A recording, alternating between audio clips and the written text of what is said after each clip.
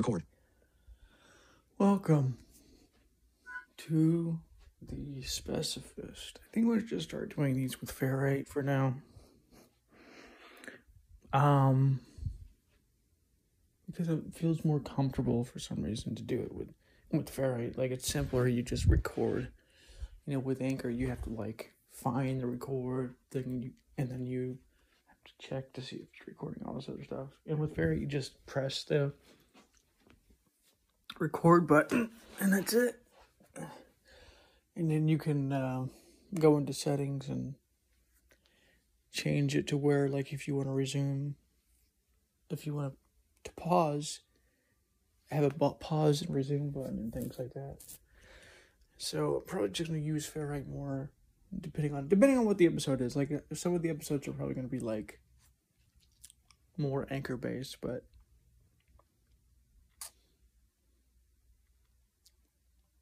I think with a lot of these deeper ones, we're going to use ferrite. So, anyways, talking about corruption, because I think this understanding, this idea of corruption gets misunderstood. We don't understand what corruption really is,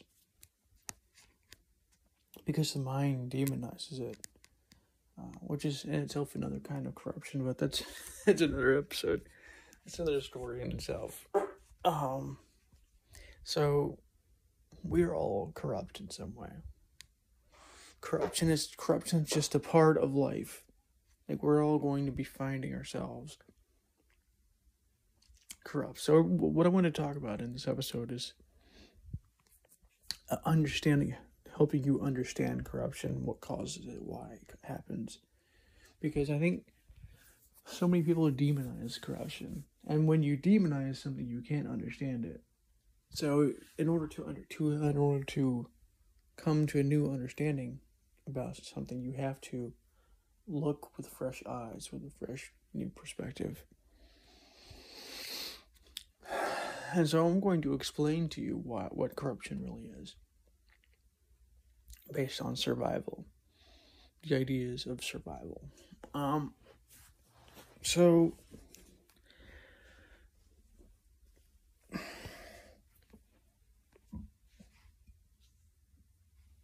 corruption.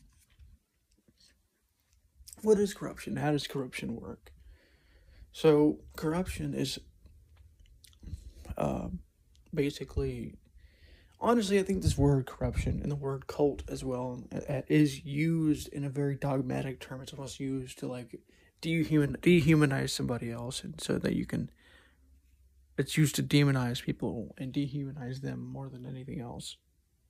There's a lot of terms like this too, where people are using these terms to demonize and dehumanize others. And these are a good example. And so you look at what somebody's doing and you go, oh, this person is just corrupt, right? So what is corruption? What causes corruption? And I'm not saying that these things that this person does is good necessarily, but the problem is that it's more complicated than just saying, oh, he was just corrupt. It doesn't really help you to say that, because we're all corrupt to a certain extent, honestly.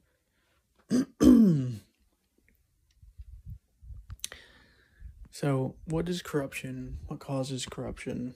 Why is corruption such a thing that so ubiquitous within politics, especially? And maybe if I think of anything, I'll talk about some solutions. But corruption is about survival. Why are so many business people corrupt? A lot of that is because they're kind of stuck in stage orange spiral dynamics. If you want to know more about stage orange spiral dynamics, you can watch some YouTube videos. Just search stage orange spiral dynamics on YouTube, or into your website or your browser of choice, and you can find a couple of other resources as well. One that I look at sometimes is spiraldynamics.integral.nl, I think is what it's called. Because it kind of gives you like the overviews and stuff, versus like these videos can kind of go a bit long and whatnot if you go on too long and whatnot. And if you just want something short and simple, you can search it on Google. You can find it with, you search like exact spiral dynamics colors, like stage green spiral dynamics or stage orange spiral dynamics. You can find it pretty easily, but maybe moderately easy. But anyways, so what is corruption? What causes corruption? So corruption is a response to survival. If I remember, I want to find this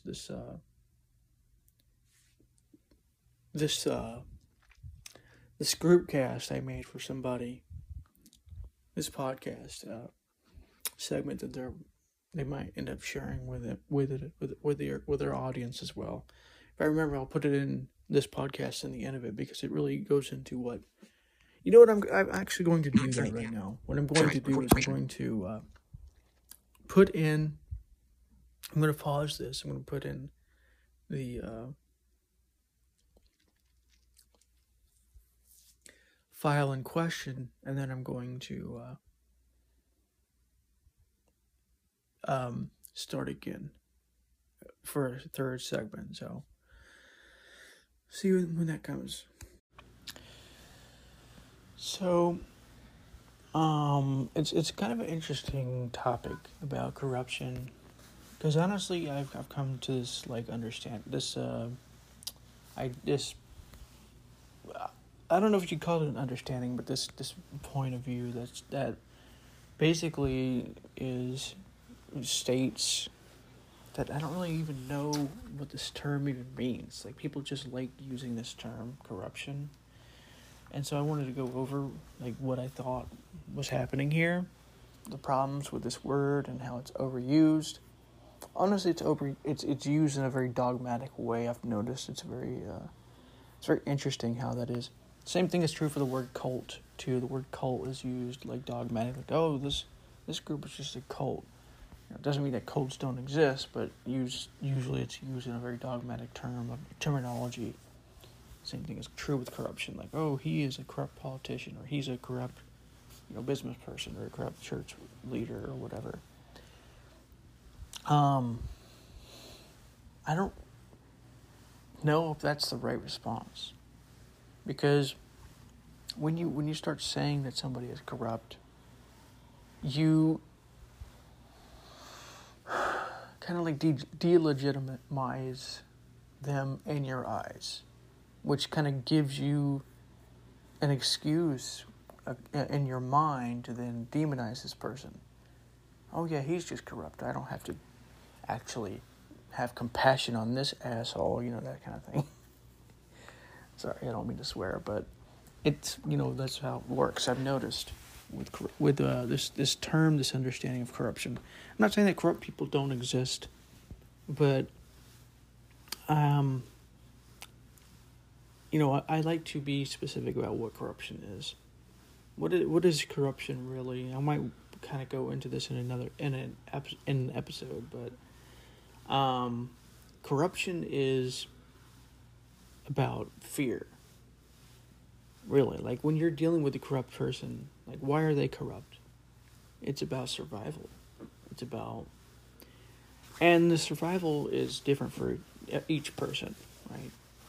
If you know anything about spiral dynamics at all, the stage green spiral dynamics is particularly prone to seeing anything below it as corruption. Stage orange is corrupt, stage blue is dogmatic and corrupt, stage red is just bad, things like this. And so if you have different viewpoints, it doesn't really matter even if you know anything about spiral dynamics. If you have different viewpoints and you see somebody acting in a way that differs from your particular way that you act to survive, you may call that corrupt. Like, for instance, your way of surviving might be to try and help other people to try and love other people, to try and help people become more aware of themselves and others, and all this kind of stuff. But this person may be afraid to, get too connected. They create these barriers between themselves and reality. So, like, for instance, like the idea of greed is something similar. And greed is really what greed ends up being, and ends up involving is fear. Why do people get greedy? Because they're afraid that their money's going to crash, and so they're trying their hardest to keep it going as much as possible. Plus, it also has to do with this the problem of impermanence. Basically, one of the problems that I've noticed is that people tend to seek outward for happiness, for all kinds of things: happiness, love, peace. And so what's happening here is that why this person might seem greedy is because this person is looking outward for more money because he thinks money gives him happiness. So it's all about different ways of survival. And what I mean by survival is like you have a mechanism for survival yourself. Everybody does, to a certain extent. Just depends on the mechanism. It's not just about physical survival. It's about what you could call thrival, where you're not just trying to survive. Like, anybody can do that, right? You just walk around without a shelter, and you just find what you eat, and you eat it. That's physical survival. You keep yourself from, threats, physical threats, things like this. And there's a part of that that's involved in thrival as well. That's why people build bigger and bigger houses and hire more and more guards to protect themselves and things like this because of survival. But at a certain level, it's beyond this and goes into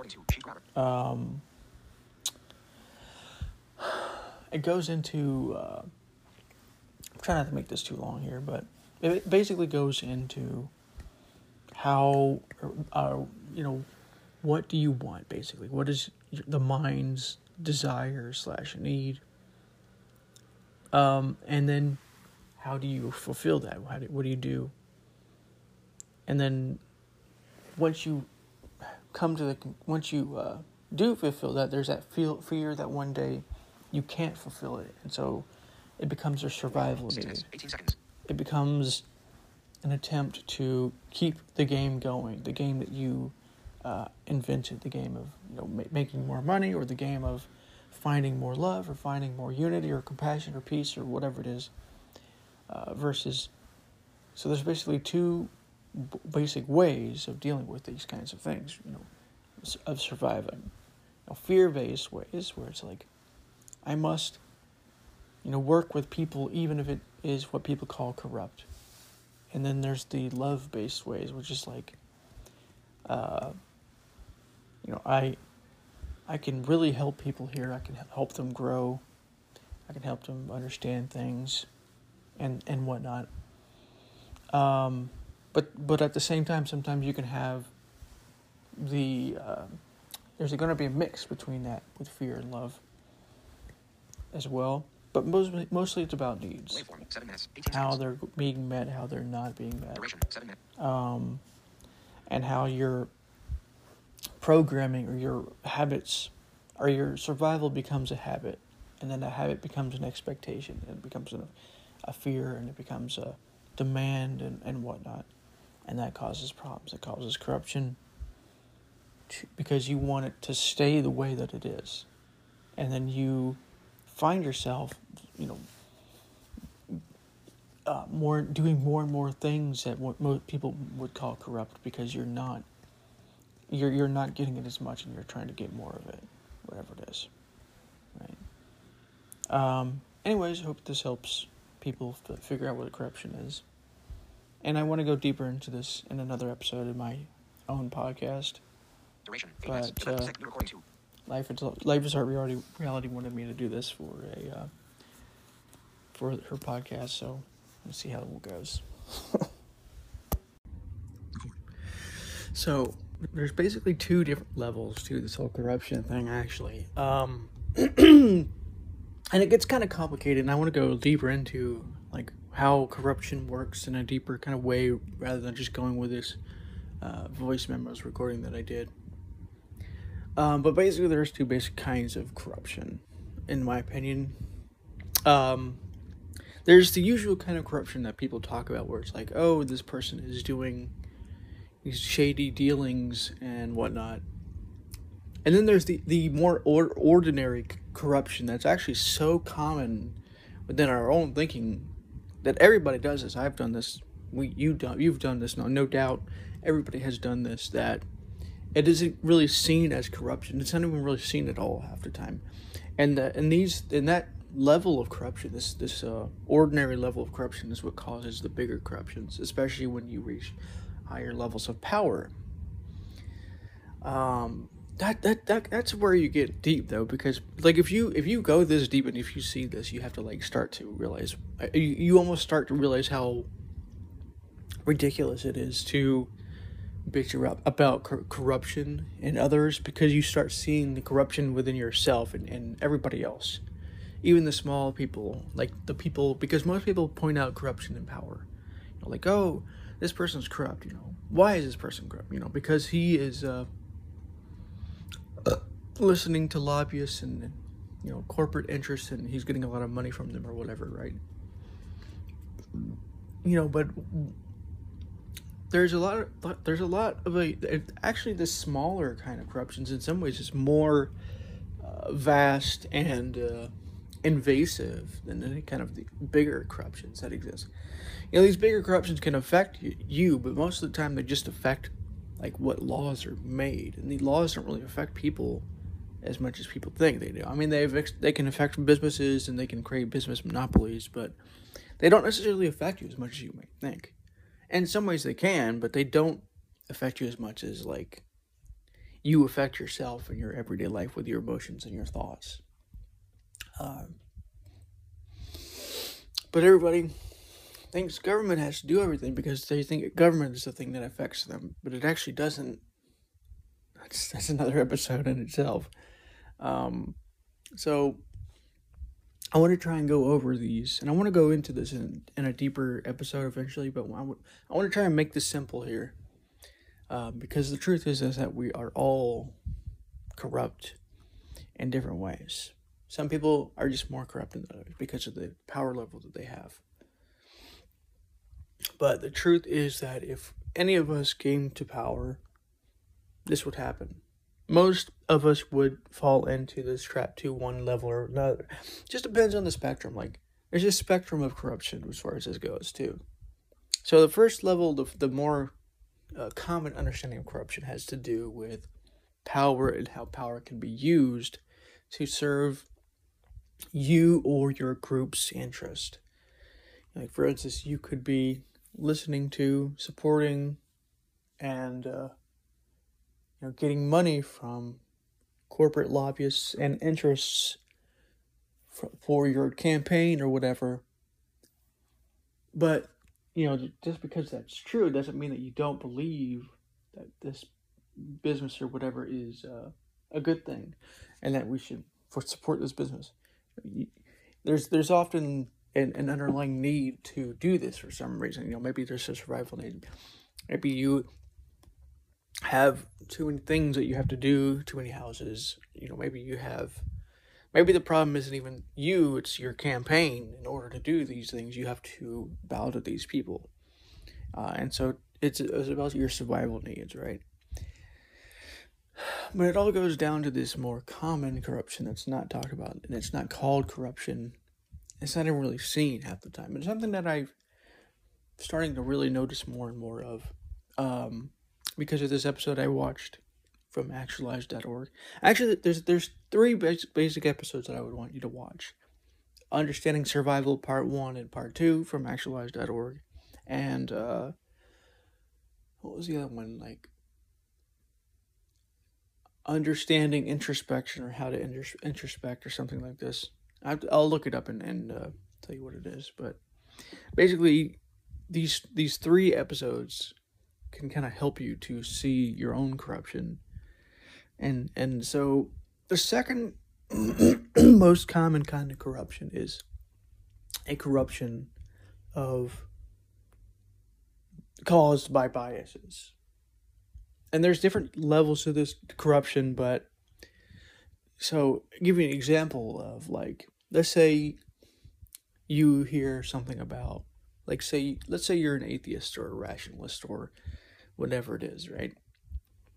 And somebody, you're reading a book by somebody and they're talking about God and God's truth.